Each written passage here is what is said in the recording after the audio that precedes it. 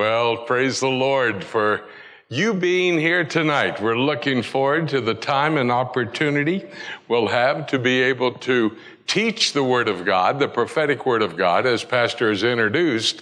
And hope you brought your Bible with you. Take your Bibles and let's go to the book of Acts. I introduced the book of Acts last evening as the action book. It's not a book of doctrine. There are some doctrines that are introduced, but it's basically a book of action. It's a transitional book between the offer of the kingdom, which is Matthew, Mark, Luke, and John, and in particular the book of Matthew, and then the period of the church age.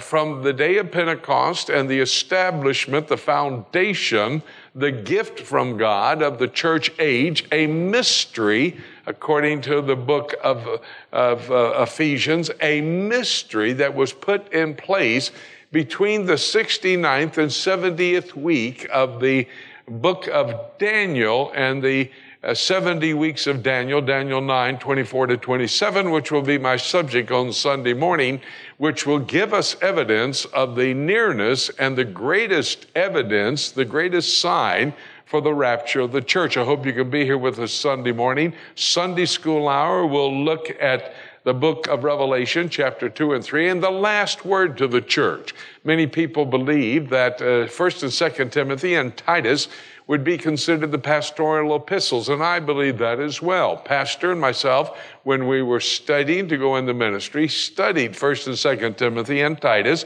because those are the directives breathed into the Apostle Paul by the Holy Spirit to be able to operate a church. But truly, the last words to the church are not found in 1st and 2nd Timothy and Titus. They're found in the book of Revelation in the letters that the Lord Jesus gave to John the Revelator to deliver to those 7 churches in Asia Minor. And we'll be doing that, a look at those letters, at least as much as we can in the period of time allotted to us in the Sunday school hour. I need much more than that, but I'll at least introduce to you those letters. And I would suggest that even before we come to Sunday morning in the Sunday school hour, you might want to read through 2nd and 3rd chapter of the book of Revelation. They are packed full of wonderful information and directives from the Lord as to how we should be living in this time in which we find ourselves living. It's a personal study, but in addition to that, it's to the church as well. Tomorrow night, we're going to be looking at Ishmael's Islamic invasion, and I'm going to be talking about 3 things. And I just gave you it in the title: Ishmael, Islam, and the invasion. We need to understand where we are in God's time, because we then will understand how close we are to the time of the rapture of the church. Once we understand what's going on in this world, it comes to a capability of recognizing where we are. And so I would suggest that you do everything you possibly can to be with us here tomorrow night. Bring your Bibles along, and we're going to study Ishmael's Islamic invasion. The reason for Ishmael. So many people think mistakenly that Ishmael fathered the Arab world. I'll tell you right now, he did not father the Arab world, and I will prove that from the scripture. What he did was father the Islamic world. His culture of life was the precursor to the Islamic world coming into position under Muhammad and Allah. And Islam is the major player in our world today. If you're going to go to the mission field, you had better recognize. It used to be said that if you went to Saudi Arabia, Islam was the major player. And then they said if you go to the Middle East, Islam is the major player. Now, if you go to any place in the world, Islam is a major player, both in the European Union and the United States and across the known world. And so I think it'll be a key message at a missions/prophecy conference, and I hope you'll come and study with us at that particular time tomorrow evening, where I look at Ishmael's Islamic invasion. I'm going to the 19th chapter of the book of Acts because I want to tell you about my quiet time this morning. This is the portion of Scripture I read for my quiet time. Now, I'm not trying to brag. In fact, if you have a quiet time and you tell somebody about it, it's not bragging, because every single person in the room should be having a quiet time, reading a portion of Scripture every single day. Before I get out of bed every morning, I read a portion of Scripture to direct me throughout that day. And when I open my Bible to read my passage for this morning in my devotions, and by the way, my devotions are devotions that I wrote several years ago, I wanted to do a personal project for myself. I wanted to see if I could set up a devotional that would look at all the prophetic passages of God's Word. I came to the understanding that Bible prophecy is in all 66 books of the Bible. Every single book of the Bible has Bible prophecy in it. So I went from Genesis to Revelation, and I would select the prophetic passages, and then that passage I would use in a daily devotional. By the way, we have those available on our website. If you would like to go to the website, you would like to have maybe an additional devotional that you could select from on a daily basis with a prophetic perspective, go to my website, prophecytoday.com. Look up there on the right-hand column. You'll see daily devotional, and you can go to that and read it. Or if you have an email, we'd be thrilled to send you my devotion on an email. We have about 25,000 people that receive our devotional on a daily basis. And if you'll give Judy your email address, we'll put you on that list so you can receive it. Whether you do my devotional or not, you need to do a devotional. Every single person needs to have a time in the Word of God on a daily basis. So when I opened my Bible this morning to have my devotional, I was in chapter 19. I have been amazed. I wrote these at least 5 years ago. And when I am out preaching someplace, there's a connection between my devotional and the theme of what I'm going to be speaking on that night. And it was so exciting for me to open up and say, wow, look what has happened. You remember the 19th chapter of the book of Acts? The Apostle Paul was on one of his missionary journeys. He had already gone into Thessaloniki. He had gone into Berea. He had gone into Macedonia. He had already been traveling in the mission field. He's now going to go into Ephesus. I don't know if you know anything about Ephesus. It's located on the southwestern corner of the state of modern-day Turkey. At that time, it was known as Asia Minor. Today, it's the town of Kusadasi, and that's where Ephesus, or at least the archaeological remains. By the way, if you're interested in something like that, archaeological remains are rare to be as preserved as they are in Ephesus. They may well have the greatest preserved archaeological site in any place in the world. And if you're interested, also see Judy. We're going to take a cruise into Ephesus. We're going to Athens. We're going to Ephesus. We're going to Rome this fall. And I don't mean to be giving promotion right now, but I don't want to tell you about a place and not give you an opportunity to come go with us and study with us there.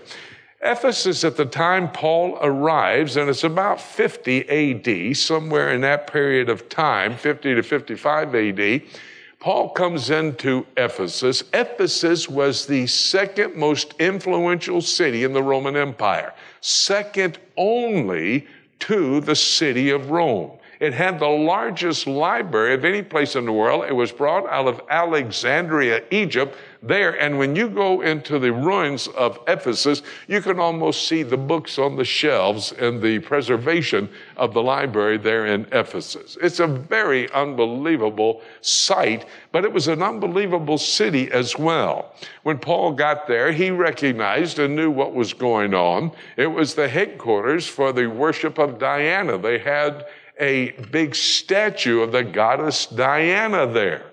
And it's the location where they say traditionally that John would have died and his mother would have died there as well. I'm not sure that is the case. I do know that John became the pastor of the church at Ephesus about 40 or 45 years after Paul established the church. But Paul comes into town, and he notices that everybody is worshiping Diana, that the silversmiths are making the trinkets to honor and worship Diana. He realized what the possibility of trouble might be. And so what he did, he went into the synagogue. You know, that was a custom of the Apostle Paul, traveling around the world in Asia and also in Europe, and he would go into a synagogue. Synagogues were not anything at all. They weren't even in existence until the Babylonian captivity. When the children of Israel, the book of Daniel and the book of Ezekiel, were taken into the Babylonian captivity, they could not take their worship center, the temple, with them, so they established a synagogue system.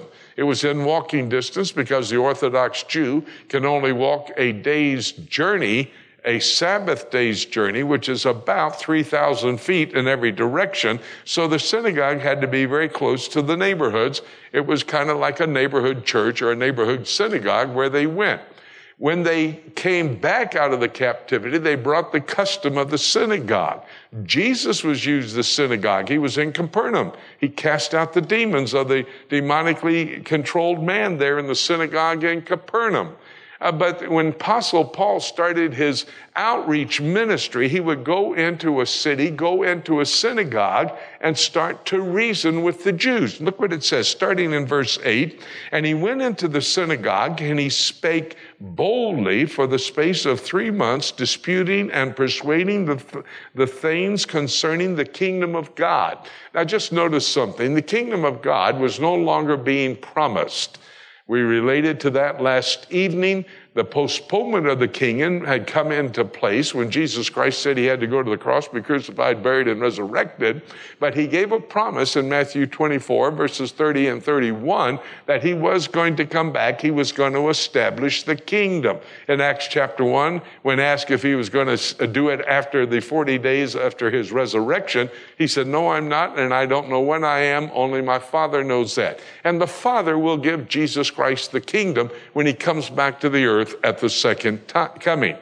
And so Paul is not offering the kingdom here, but he was starting at a neutral place in the thinking of the Jewish people. They anticipated, since the kingdom is only promised to Jewish people and never promised to Christians, then the place to start with a Jew is talking about the kingdom. Remember, that's exactly what Jesus did. He taught for 40 days after his resurrection things pertaining to the kingdom, Acts chapter 1. The Apostle Paul, following that example as he starts in his missionary endeavors, and he starts to teach and preach about the kingdom. Verse 9, but when divers were hardened, and they believed not, but they spake evil that way of the way of Christianity before the multitude. So thus he departed from and separated the disciples, disputing daily in the school of one Tyrannus. Tyrannus had a school there in Ephesus, so he moves in. Now notice, in verse 10, and this continued in the school. And I've stood at the exact spot there in Ephesus where the school was set up and operating during the ministry of the Apostle Paul here in the 19th chapter of Acts. And this continued by the space of 2 years. Now notice this next part. So that they which dwelt in Asia heard the word of the Lord Jesus, and both Jews and Greeks heard it. Do you understand? That's talking about what we know as modern day Turkey. In biblical times, Asia Minor would have been the geographical location of modern day Turkey. Every single person over a 2-year period of time, because of the teaching and the preaching of the Apostle Paul, every person in Asia Minor heard the gospel message. I don't know that they came to know Jesus Christ. The text doesn't say that. But they did hear the gospel message. Every person. I would venture to say this church probably hasn't contacted everybody in Nassau with the gospel. In the last 2 years, have you done that? Well, this is how missions works. And this was the heart of the Apostle Paul, to get the word of God out. Do you understand what that means? I told you on Sunday morning I'm going to be speaking from Revelation 2 and 3. You know what that includes? Letters to 7 churches of Asia Minor. Ephesus, Smyrna, Pergamos, Thyatira, Sardis, Philadelphia, Laodicea. Oh, and if you wanted to put in Colossae, they're not a part of those 7 churches, but between Philadelphia and Laodicea, you go up on the mountaintop there, that's where Colossae is. 8 churches were established because of one church and one man preaching the gospel in a 2-year period of time and training his people to move out to spread the gospel around the world. That's missions. Now, they went out. Not everybody got saved. I misspoke a moment ago, but everybody heard the gospel. Look down here in verse 20. So mightily grew the word of God and prevailed. They were going out. I think this gives us some information as to how the missions ought to be operating. If you're going to be a part of the selecting of the missionaries this church should be supporting, it better be people who are preaching and teaching the gospel message. We can dress them up, we can feed them all day. That's not good. What are we going to do? Send fat people that are full and dressed nicely to hell? And so we don't get involved in a social gospel. We get involved in the gospel that changes lives. And when those lives are changed, they'll learn how to eat or make their money to eat. And they'll learn how to dress properly. And so that's what Paul's doing, preaching and teaching the Word of God. If you've read the whole 19th chapter of the book of Acts, you understand he got himself in trouble. I mean, the whole town came together. They were getting ready to kill him because he was preaching the gospel. He could have preached against worship of idols like Diana. He didn't do that. He preached the gospel. And the Lord God's word grew mightily. And it set up a preparation, a foundation for 8 churches to be established there in Asia Minor. You see, that's the process of mission, going to a place and building churches who will then continue to multiply and send missionaries out of those locations. Pastor said I started a church in Jerusalem. We did that. We'd been there for about 4 months, and we decided we were going to establish a church. And so we went over to this Bible study where they were getting together. Somebody had suggested I get a hold of some of the people over there, so we went over there. And it was a Duke's mixture of charismatics, of non-saved people, of Christians. I mean, everything and every shade of whatever you could suggest was in the Bible study. They asked me to teach, and I said, no, I'm not going to teach. I didn't want to be like the Apostle Paul and be run out of Jerusalem, so I decided not to teach. I was going to let them come to a conclusion where they found out they were wrong. But I took 2 other men, 3 of us got together, and I talked about the local church, and we ultimately started a local church. We started with 6 people. 6 people. My wife, and then Menno Kalashir's wife, who was my translator and ultimately became the pastor, and another man, David Schmidt, and his wife. And we started teaching that people need to come to a local church. This is a local church. Look at the crowd here tonight. This is a great crowd for what is tonight? Thursday night. I mean, this is a terrific crowd. And that's what we started doing. And we started leading people to the Lord. And now, we were a Baptist church. The Lord will forgive us of that, but that's what we decided to be, Baptist. And so we started a Baptist church. And you know, a Baptist church has to have a baptistry. Is that your baptistry? But you're a Bible church. You're not a Baptist. We didn't have a baptistry. That one's not bad. You know where we baptized when we led somebody to the Lord? The Jordan River. It's good enough for Jesus. It was good enough for us. How about that, see? And so we started baptizing. We ultimately got us a church building because we never had, have you ever heard of the Wandering Jew? That was us moving from place to place trying to have an operation to set up this church. But we were winning people to Christ. We didn't need a building. All the guys kept saying, don't you think we ought to build a building? I said, no, we ought not to build a building. Let's get people saved. What's the use of having a building if we don't have any people in it? And so we got a lot of people saved. And then we were going to get a building. And you know what? We got to establish that church, a building. It was on the 5th floor of an industrial building. And all it was concrete block. In the room, that's all there was. And you know how much we had to pay for that 5th floor with one elevator that would take our people up there? $2 million. Location, location, location. That's the rule of real estate. But God provided. And now we have started to reach out to people, and we're winning people to Christ. It's amazing, the ministry that God has opened up for us there. But I'm telling you, that's what we were doing, following the dictates of Paul, preaching and teaching the word so it grew mightily, and thus then we could then establish a church and start to train up people and do the same thing. Now, I told you all that to say the first thing we did is select missionaries that we would support.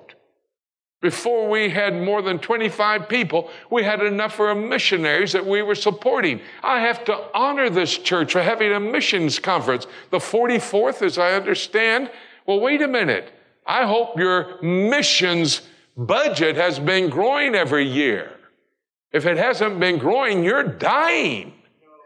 And so you had better get right and start. Hey, I love the faith promise idea, Pastor. Was that yours? Oh, no, that's a biblical idea, isn't it? Oh, thank you very much. What are you doing, teaching the Bible here? That's ridiculous. At a Bible church, you're teaching a Bible. Anyway, you understand what I'm saying? Sometimes I kind of get under your skin, don't I? I understand it. I'm a prophet. You think I'm here to say, give you a little sermonette for Christianettes? No, I'm here to teach what the Word said. And I want to show you what the Word said. This is Paul. Now, this is out of my quiet time this morning. Man, I was so excited I couldn't hardly stand it. Let me take you to another place. Go to Romans.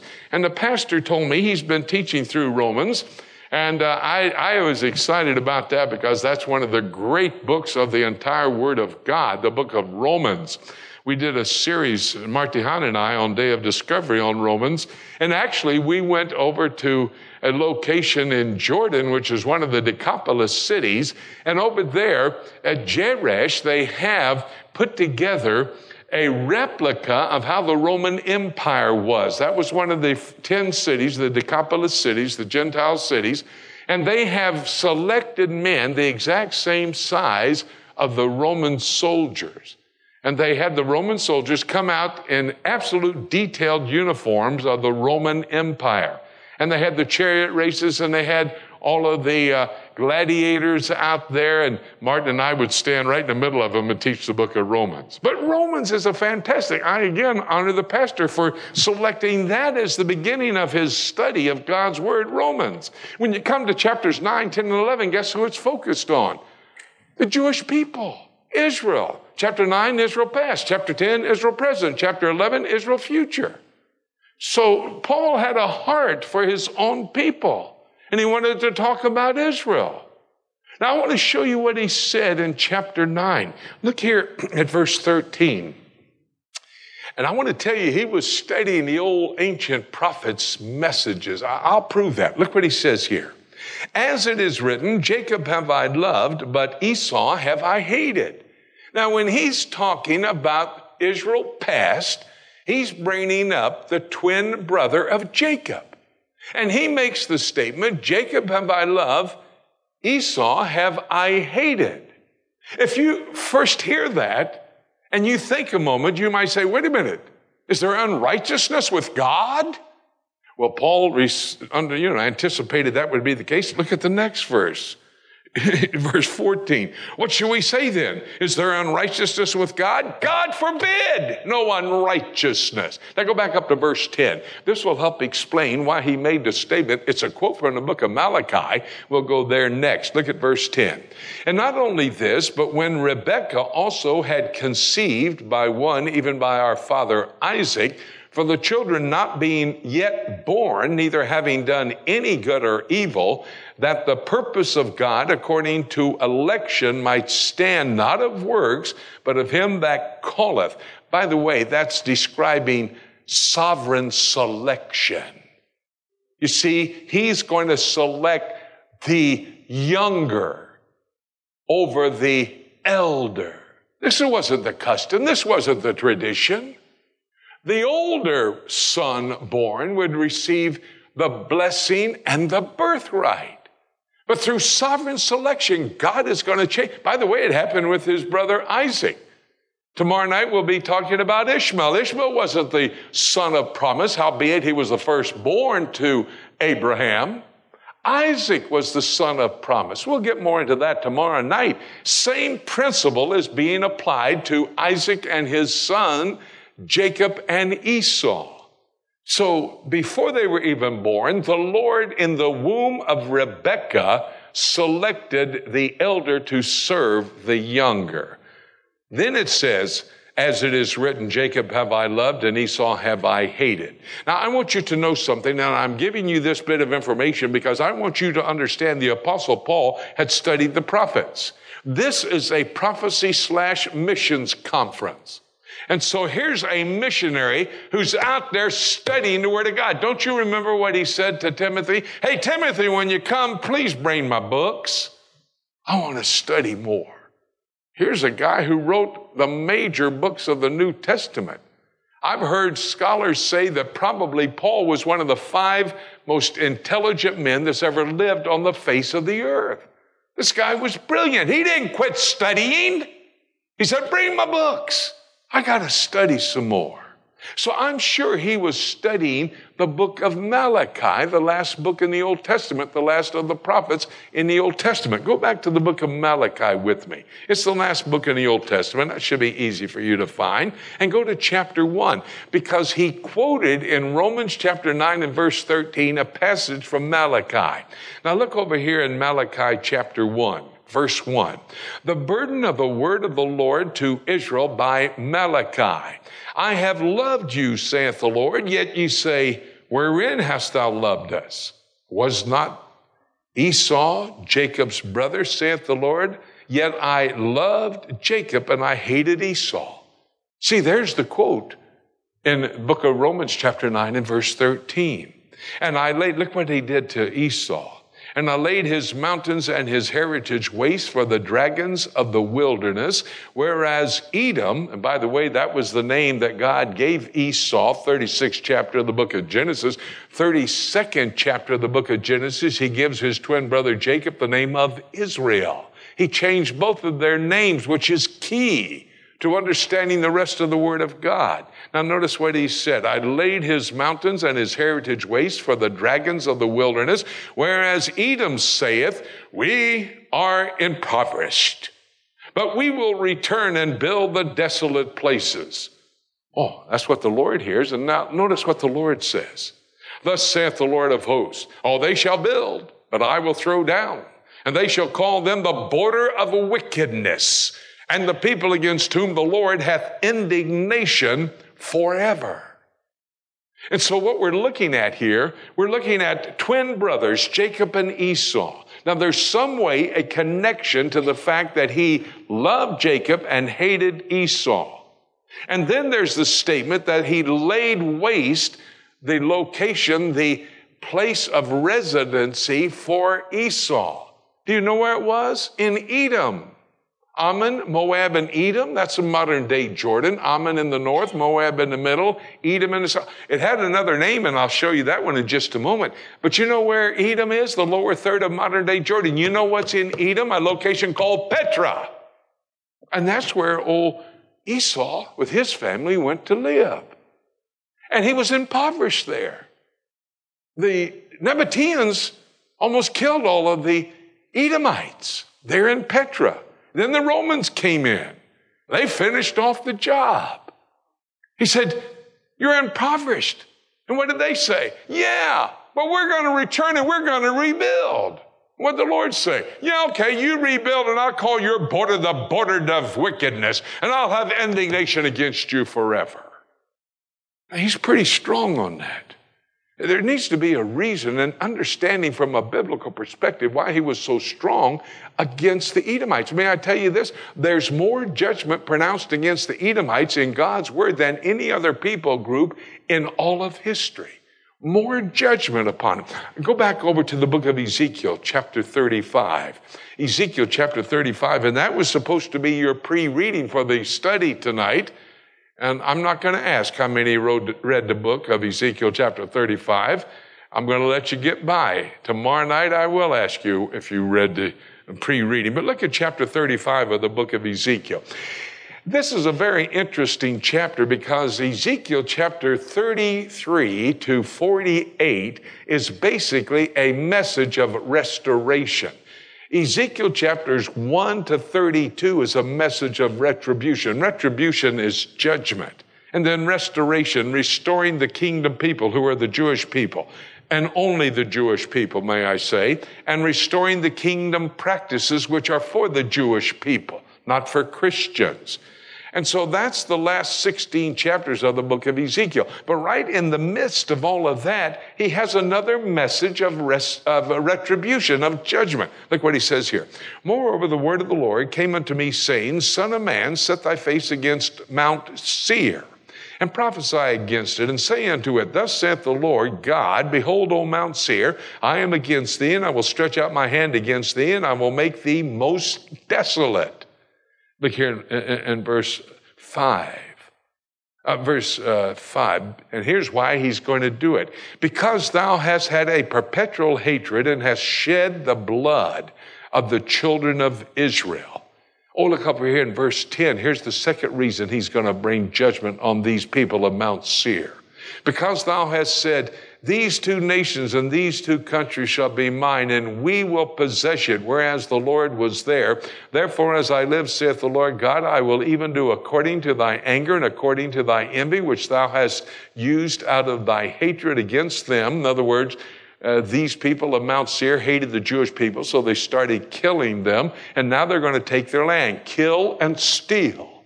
That was the theme of these people of Mount Seir. Now notice what he says, And I will make myself known among them when I have judged thee. And thou shalt know that I am the Lord, and that I have heard all of thy blasphemies. You kill the Jews, you steal from the Jews. That's blasphemy against God Almighty. They're his people, his chosen people. Special plan for the Jewish people. Different than for Christians. He said, because you've done this, I'm going to make myself known unto you, and I'm going to show you the blasphemy that you've spoken and been involved in, your actions blasphemous. Mount Seir.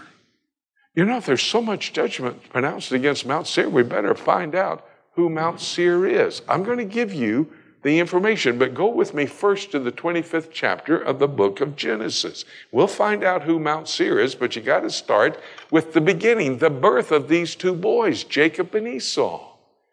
In the 25th chapter of the book of Genesis, we have a wonderful record of the families of Abraham. 3 different families are spoken about. The 2 that are major, and I'll look at the other one tomorrow night, would be Ishmael and then Isaac. Look here in verse 19. Now these are the generations of Isaac, Abraham's son. Abraham begot Isaac. And Isaac was 40 years old when he took Rebekah to be his wife, and she was from in Syria. And he went over there and got her and brought her down, and they got married. Verse 21, and Isaac entreated the Lord for his wife because she was barren. In other words, she could not have children. And so Isaac is going to start praying to the Lord. And he's going to say to the Lord, we would love to have children. And he just prayed, and guess what? Rebekah, his wife, conceived. But I want you to notice something. You better watch out how you pray. You better be specific. Isaac wanted a son to carry on the heritage of the Jewish people, which Abraham established. But wait a minute. He must have prayed too long and too hard because he got 2 sons.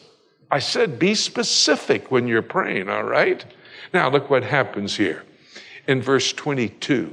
And the children, Jacob and Esau, in the womb of their mother, and the children struggled together within her. And she said, if it be so, why am I thus? And she went to the Lord. Lord, why are these 2 sons of mine?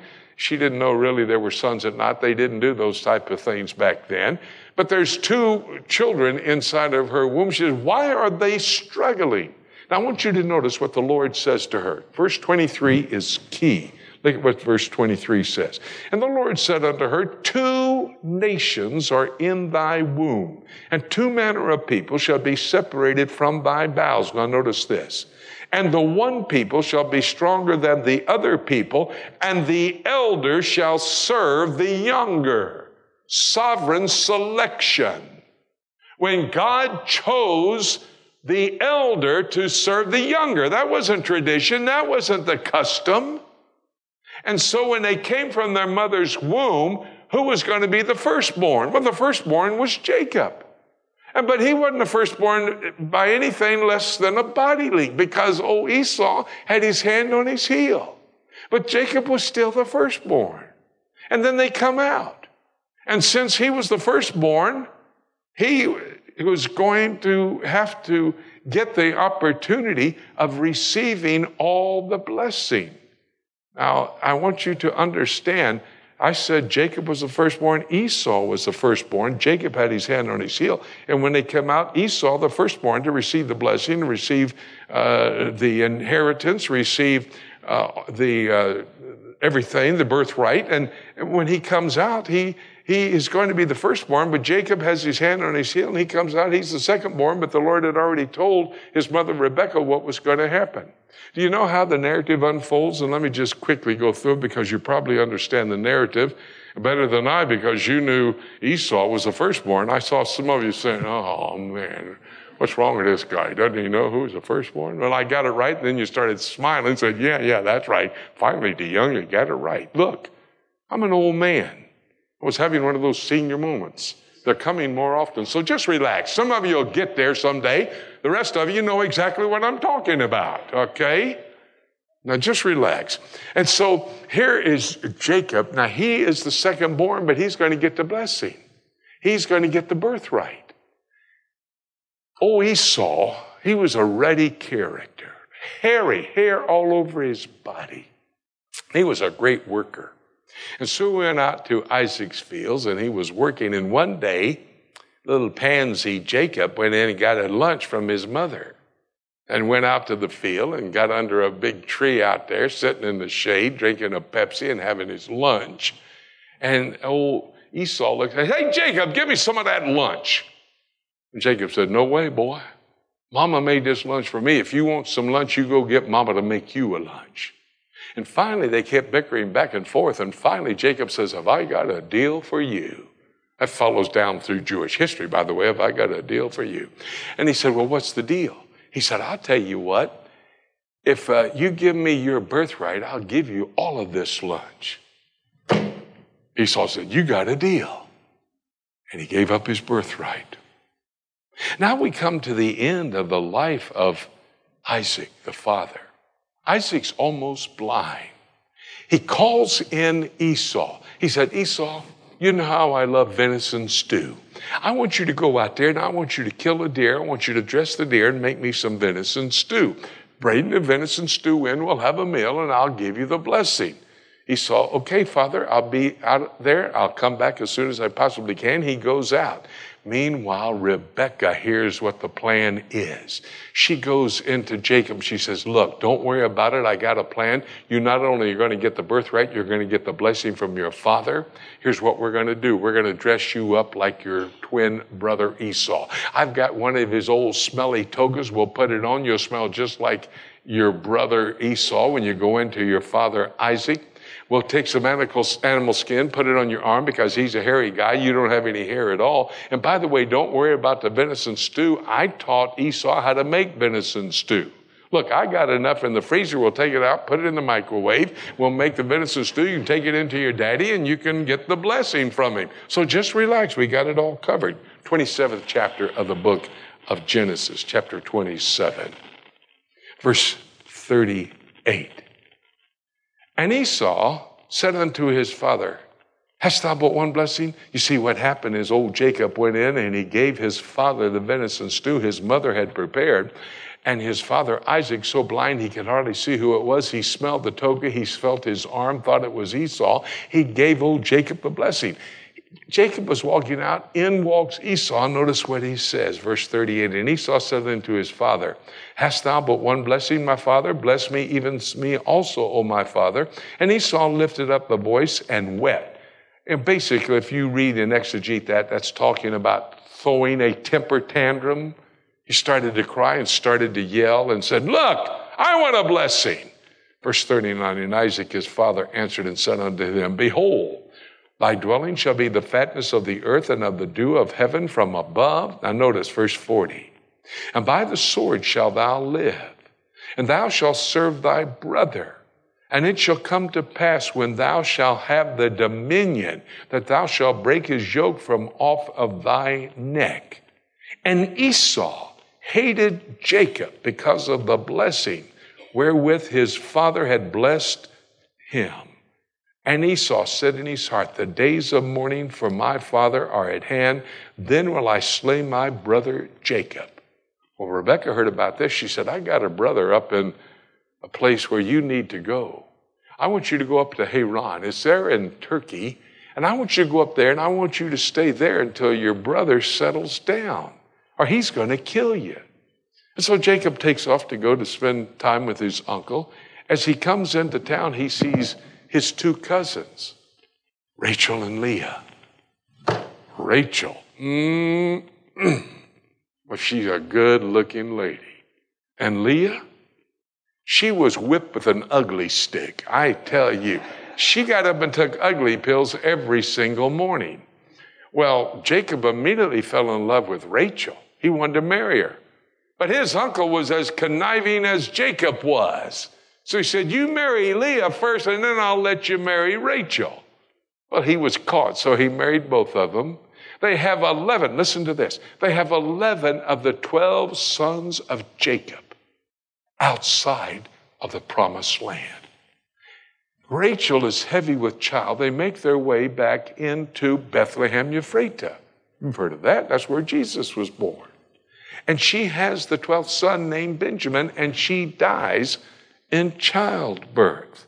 That's the 35th chapter of the book of Genesis. Go to the 36th chapter. Remember over there that judgment is pronounced against Mount Seir?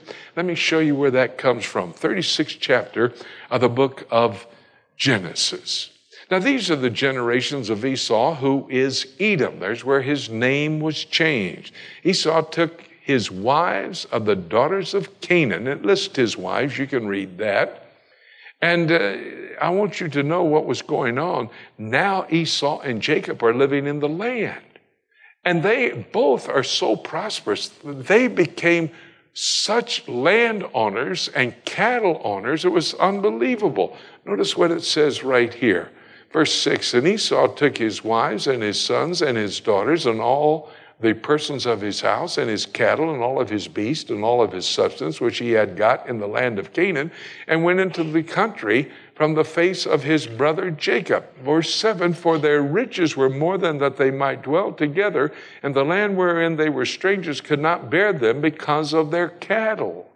They were both so prosperous, it was unbelievable. The land of Canaan could not supply all their needs. What does the Lord do? Look at you across the page at chapter 37, verse 1. And Jacob dwelt in the land wherein his father was a stranger, the land of Canaan, in the promised land. Abraham, Isaac, Jacob, the heritage moves down through the patriarchs. But wait a minute, go back to chapter 36. Notice where Esau went to live, verse 8. Thus dwelt Esau in Mount Seir.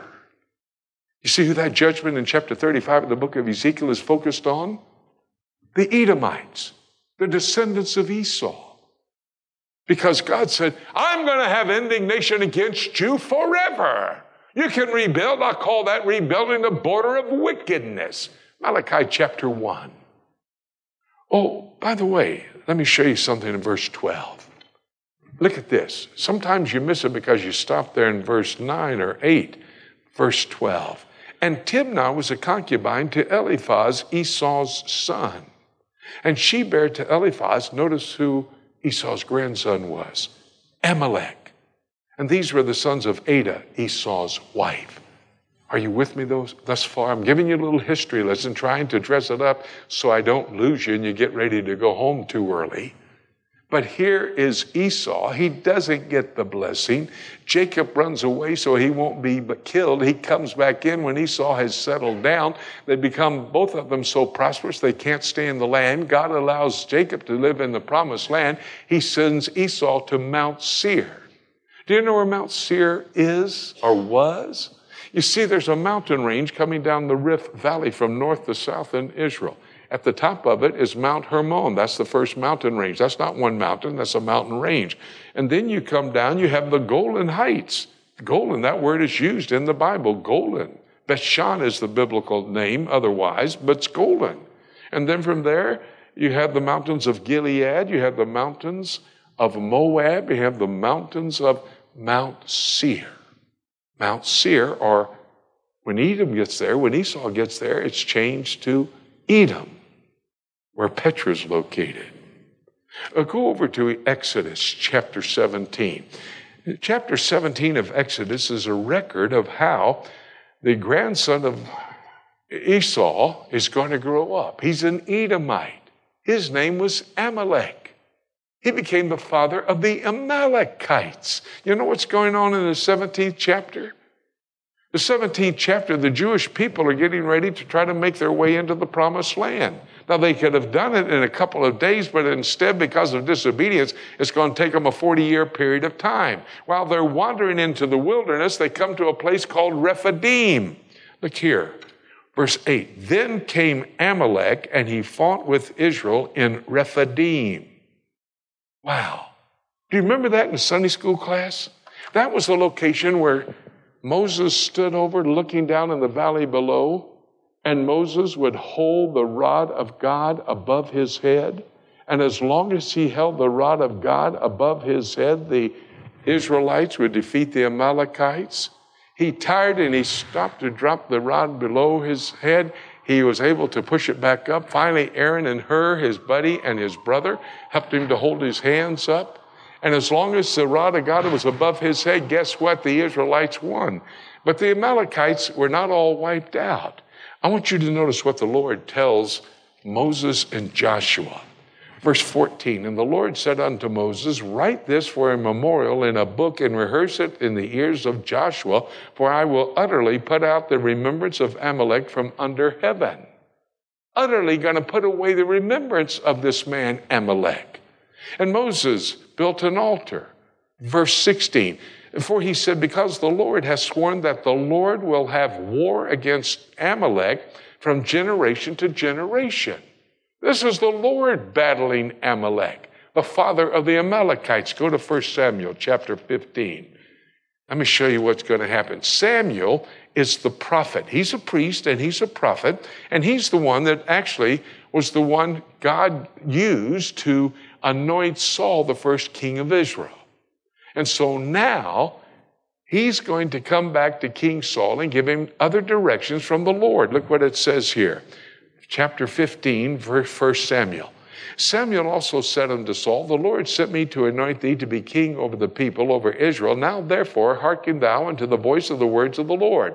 Thus saith the Lord of hosts, I remember that which Amalek did to Israel. How did he remember it? Because it was written down. God told Joshua to get the writing from Moses and pass it along. So it was written down at Rephidim. And that's what old Samuel's bringing up. The Lord of hosts reminded me that which Amalek did to Israel in verse 2, how that he laid wait for him in the way when he came up from Egypt. Verse 3, here's the command that now the prophet Samuel is going to give King Saul. Now go and smite Amalek and utterly destroy all that they have, and spare them not, but slay both man and woman, infant and suckling, ox and sheep, camel and ass. He's saying kill them all. Kill the men and the women, the mothers and the fathers, the sucklings on their mother's breast. Kill all the animals. Kill them all. Kill every one of them. And Samuel leaves. A couple of days later, he comes back, goes into King Saul. Did you do what the Lord told me to tell you to do, the command the Lord gave you? He said, I did. You killed all the Amalekites? I killed every one of them. You killed all their animals and the sucklings on them? I killed all the animals. Bah! What's that noise? Sounds like the bleating of a sheep to me. He said, I thought you killed all the animals. Oh, I didn't kill all the sheep. Some of those sheep were without blemish, without spot. They were perfect. I thought we could use them in sacrifice. You know what Samuel's wise statement was? Better to be obedient than offer sacrifice.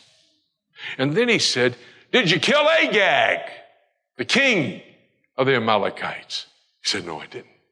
So why didn't you kill Agag?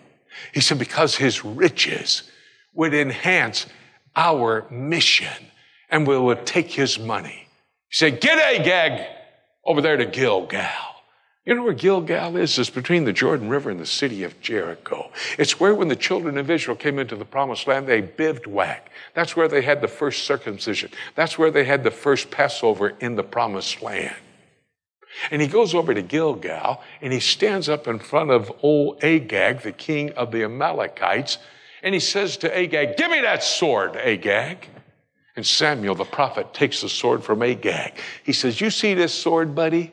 This sword have made many mothers childless. Today, your mother's going to be childless. And old Samuel took that sword and chopped Agag up into little pieces.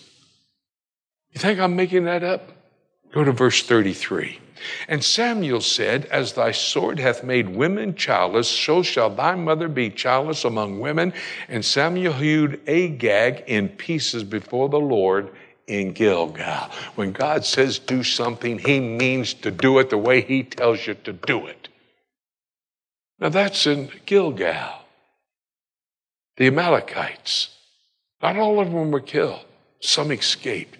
Go to the book of Esther. Ezra, Nehemiah, Esther. Go to the book of Esther. You know the story of Esther, don't you? King Ahasuerus. He was more powerful than the previous 4 Persian kings, more rich than all the rest of them. He controlled 128 provinces all the way from India to Spain.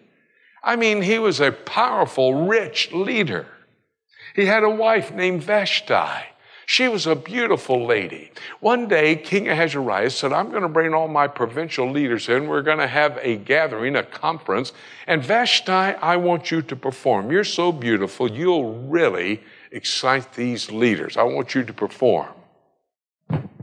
Gentlemen, you know where ladies' lib started, women's lib? Right there. You know what Vashti said? No way, King Pooh, am I going to perform for all of these provincial leaders. Well, King Ahasuerus had a number 2. You know what his name was? Haman. And Haman comes into King Ahasuerus and said, you got a problem. If you don't get rid of Vashti, nobody's ever going to follow your directives again. She defied you. And so King Ahasuerus looks at Haman, what should I do? Dethrone her. Get another wife. So he dethroned her. And then Haman said, I'll bring in some volunteers who would like to be your wife. And he started bringing them in, bringing them by King Ahasuerus. There was one young lady named Esther. When she stepped around the corner, King Ahasuerus said, wow.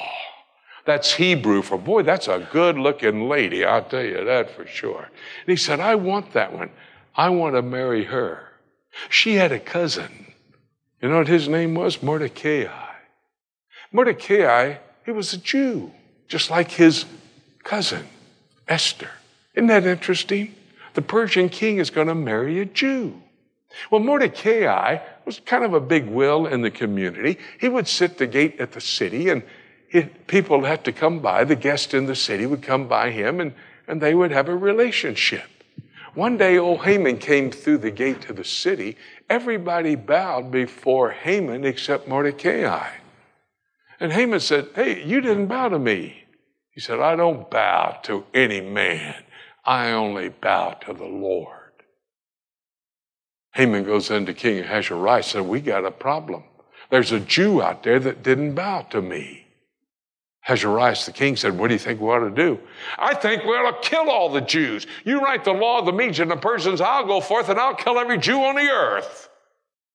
And so they start to get ready to do that. Had it not been for such a time as that Esther came into the kingdom. And if I perish, I perish, but I'm going in. She went in. And you know the rest of the story. Do you hear what happened to Haman and who he was? Look over here in chapter 3. You knew that story. I'm just refreshing your thinking on Esther.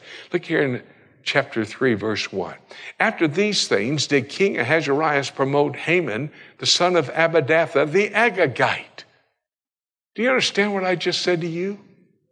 Haman, the son of Abbadatha, the Agagite.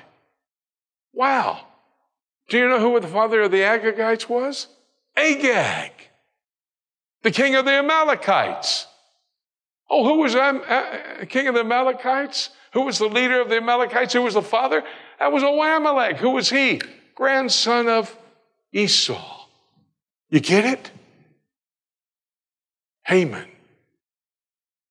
Agag, Amalek, Esau.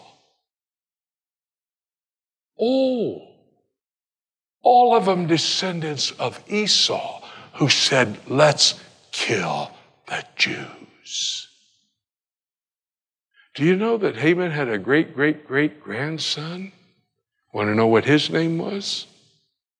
Herod the Great, an Edomite. Go over to the book of Obadiah. That ought to take you a few minutes. Obadiah. It's over there just before Jonah and after Amos. That should help. If you have a good Bible, it's on page 941. If you can't find it, it's a place where your pages are still stuck together. All right? Eddie, just look it up in the index and get over there, would you please? Obadiah. The problem is it's the smallest book in the entire Bible, so that's the problem. You're not able to find it. I want you to know this is a major, major prophecy focused on the Edomites.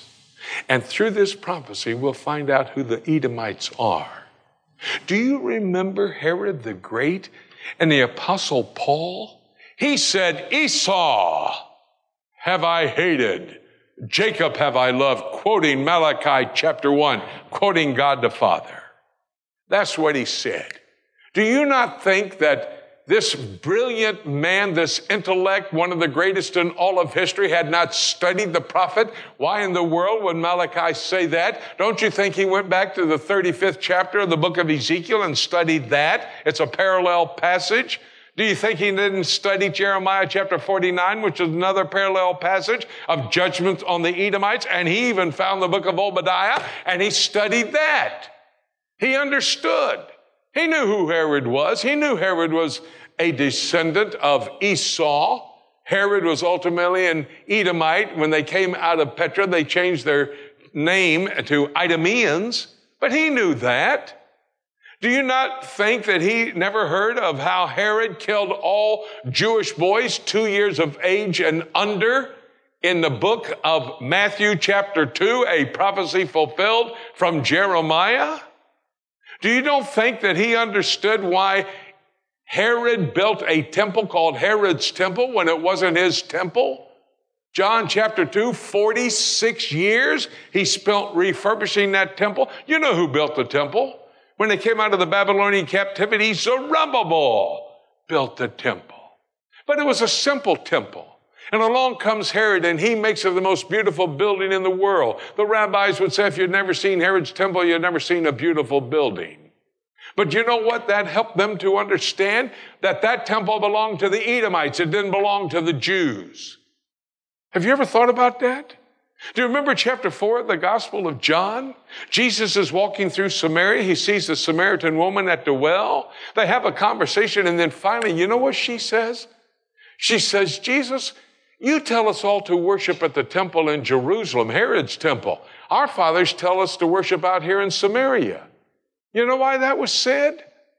Because a high priest in the temple purchased from the Edomites decided to fall in love with a Samaritan woman. It was not allowed. It wasn't halakhic law. It wasn't Jewish law that he could marry a mixed breed, a Samaritan woman.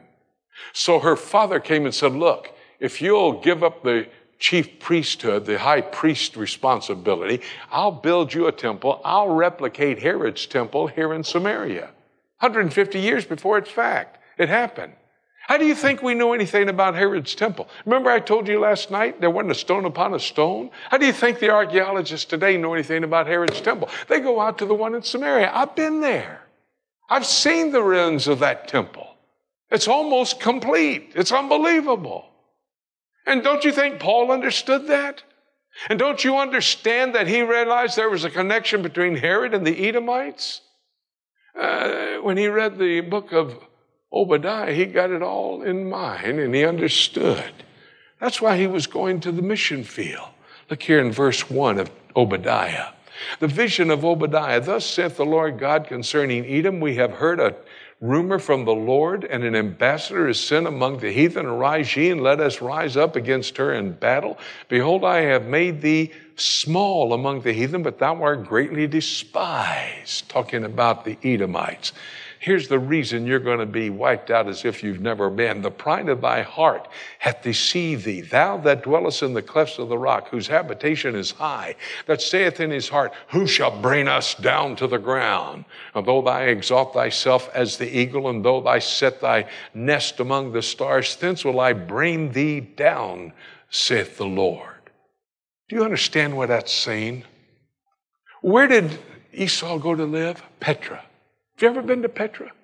It's 25 square miles. It's the rose red city.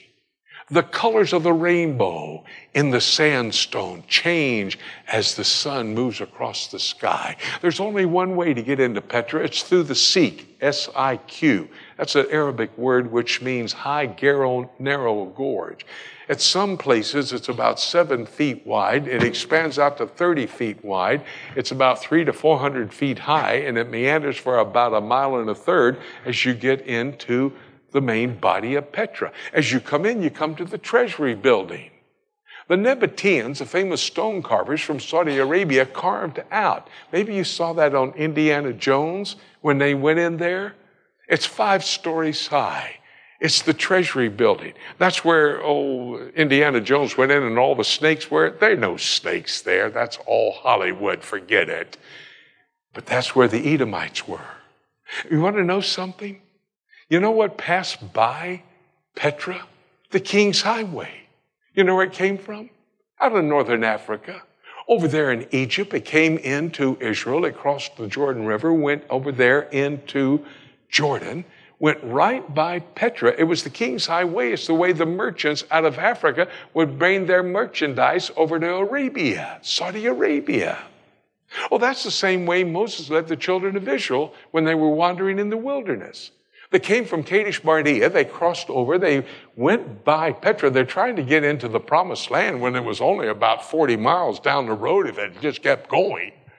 But they went over to Petra. They're walking down the King's Highway. The Edomites came out to the people, Moses, and he said, look, you can't go this way. Turn around and go back and go around over towards Arabia. Moses said, look, if our cattle drink your water, eat your grass, we'll pay. No, you can't go. So they were turned down. You know how these Edomites were able to sustain life? Robbing the merchants. You see, if the high, narrow gorge is only this wide and the entrance not much wider, when the merchants would come down the King's Highway, they'd rob the merchants, they would run back into Petra. You could take a couple of guys and hold off an entire army. But if those guys got by those Edomites there at the entrance, well, then in the high, narrow gorge, from about 600 feet above, they would take pots of boiling water and pour them down on them and kill them. But if that didn't work, you know what they did? They went into Petra itself and they went on the cliffs. Yeah, those cliffs are 2,000 feet high. Some of them man-made, some of them God-made. And there, like eagles in their nest, they were impregnable. And they said, who's going to bring us down? And God said, I will. I'll bring you down. You know how he did that? The Nabateans and the Edomites were having a banquet. You see, the Nabateans were the only friends to the Edomites. So they're having a banquet because they did all the carving in there. And they were just rejoicing, celebrating. Look at verse 7.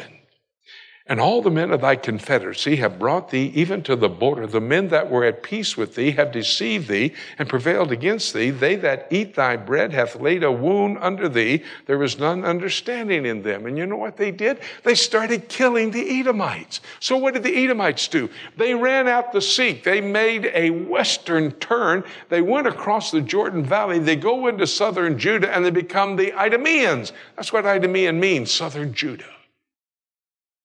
And Herod was one of those descendants of Esau, an Edomite, an Idumean.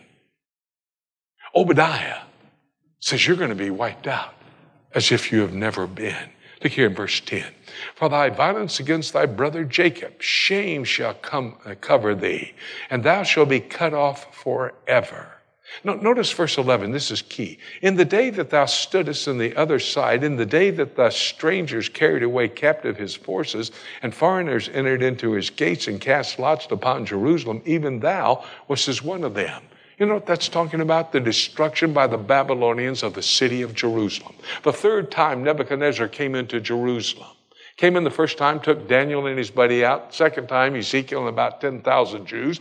Third time, they wipe out the city of Jerusalem. 2 Chronicles chapter 36. Do you know what happened that day? All the enemies of the Jewish people were there. Nebuchadnezzar said, who wants to burn down the temple? Everybody raised their hand. He said, okay, we'll cast lots. They cast lots. Guess who the lot fell on? Esau. The Edomites, they burned the temple down. And God says, you don't do that. You don't do that. Everything to verse 14 is prophecy that's already been fulfilled. Now it's history. Look at verse 15. For the day of the Lord is near upon the heathen. You know what the day of the Lord, the definition of the day of the Lord is? Any time in history when God intercedes in the affairs of man personally on the earth. That's the day of the Lord. Do you remember Paul's discussion on the day of the Lord, 1 Thessalonians? It happens after the rapture of the church. That's why the rapture hadn't happened. That's what he is explaining to the people in Thessaloniki. Let's say this is the rapture. Let's say that pulpit is the second coming. Let's say in between is that tribulation period which Jesus Christ talks about. Okay, the rapture is the next event on God's calendar of activities. The day of the Lord starts after the rapture of the church. Now, Obadiah, and by the way, it leads up to the second coming. Now, that's the specific usage. The general usage is 1,007 years long, but I'm looking at the specific usage. Look what he says again, verse 15. For the day of the Lord is near upon all the heathen, all the Gentiles. As thou hast done, it shall be done unto thee. Thy reward shall return unto thy head. Verse 16, for as ye have drunk upon my holy mountain. You know what the holy mountain is? Temple Mount, the city of Jerusalem. Used 18 times in Scripture. That's the holy mountain. He says, you drunk upon my holy mountain. Does that mean they took a fifth of Jack Daniels, went up onto the Temple Mount and guzzled it down? No, it's the same thing as Zechariah chapter 12 and verse 2. You become intoxicated with Jerusalem. Now notice here, for as ye have drunk upon my holy mountain, so shall the heathen drink continually. Yea, they shall drink and they shall swallow down, and they shall be as though they had not been. Listen. Who controls the Temple Mount today? Who is drunk with power controlling the Temple Mount? The Palestinian people. The Palestinians. They're the ones drunk with power. The Waqf, W-A-Q-F, an Islamic trust given to them in 1967 at the end of the 6-day war to appease the Muslim world, gave the custodial responsibilities to the Palestinians. They control who goes onto the Temple Mount, what time you come off, what you can do up there. They control everything. They're drunk with power on the Temple Mount, guzzling down intoxicating drink. Verse 17, but upon Mount Zion shall be deliverance. Mount Zion is the city of Jerusalem. And there shall be holiness, and the house of Jacob shall possess their possessions. When Jesus Christ comes back, God's made a promise to the Jewish people. They get everything he promised them. Verse 18, and the house of Jacob shall be a fire, and the house of Joseph a flame, and the house of Esau for stubble. And they shall kindle in them and devour them, and there shall not be any remaining of the house of Esau, for the Lord hath spoken it. Do you understand what I'm telling you, folks? I'm telling you the conflict that's going on in the Middle East between the Jews and the Palestinians was foretold 2,800 years ago by the prophet Obadiah. The descendants of the Esau, the Edomites, control the Temple Mount.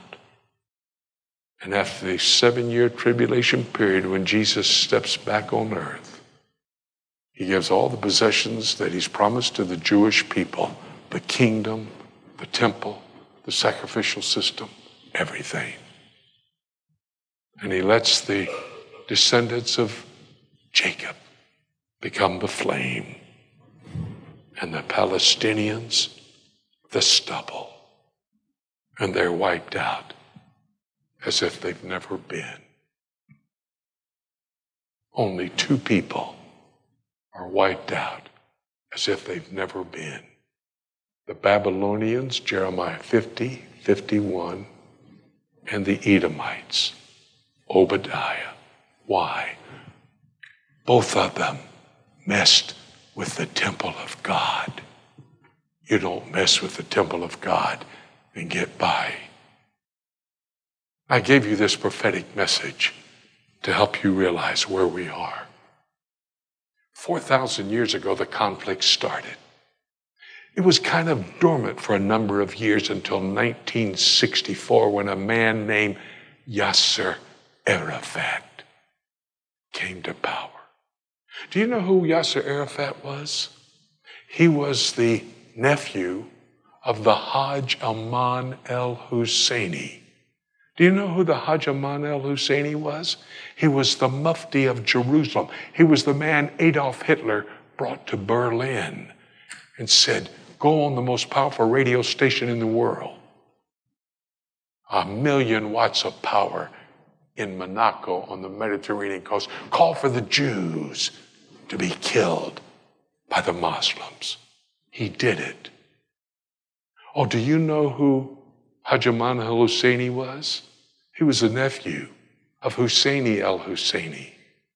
When General Allenby defeated the Ottoman Empire, he gave the power of the city of Jerusalem to Husseini al-Husseini. Do you know Husseini al-Husseini? You know who he was a relative of? Herod the Great. Are you listening? Herod the Great, Haman, Agag, Amalek, Esau, all of them wanting to kill the Jews. You don't think Paul understood when he wrote Romans chapter 9 and quoted Malachi? And that was a part of his outreach ministry. He started the church in Rome. He started the church in Ephesus that established 8 churches in Asia Minor. That's missions, because Paul understood Bible prophecy. And now we're here at the time that the ancient prophets discussed.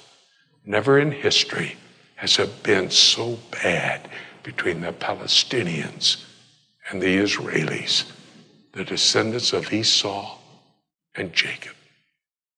We're here. We better get off our blessed assurance and get in the battle. It's about to culminate. End time prophecy fulfilled. Father, thank you for the many prophetic passages in God's Word, many historic passages in God's Word that give us the information to help us understand God's plan.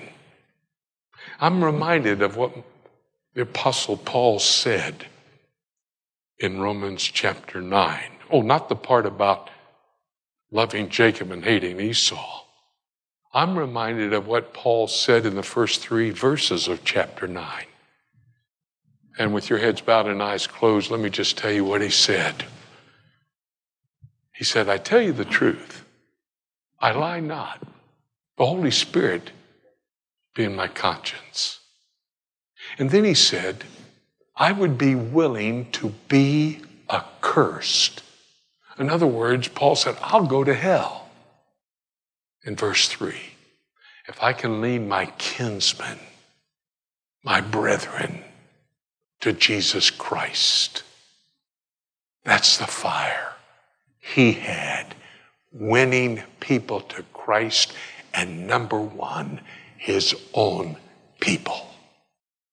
And the record of Acts, he did that until his death.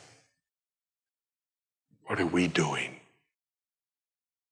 to win our people, our kinsmen, our neighbors, our loved ones, the Bahamians, those in the Caribbean, those in this region of the world, and outreach to the world? What are we doing? Paul knew the prophecy. That's what gave him the urgency. Father, let us understand these truths and realize our responsibility now that we understand the prophecy and where we are in your time. Use all of this for your honor and for your glory. My precious name.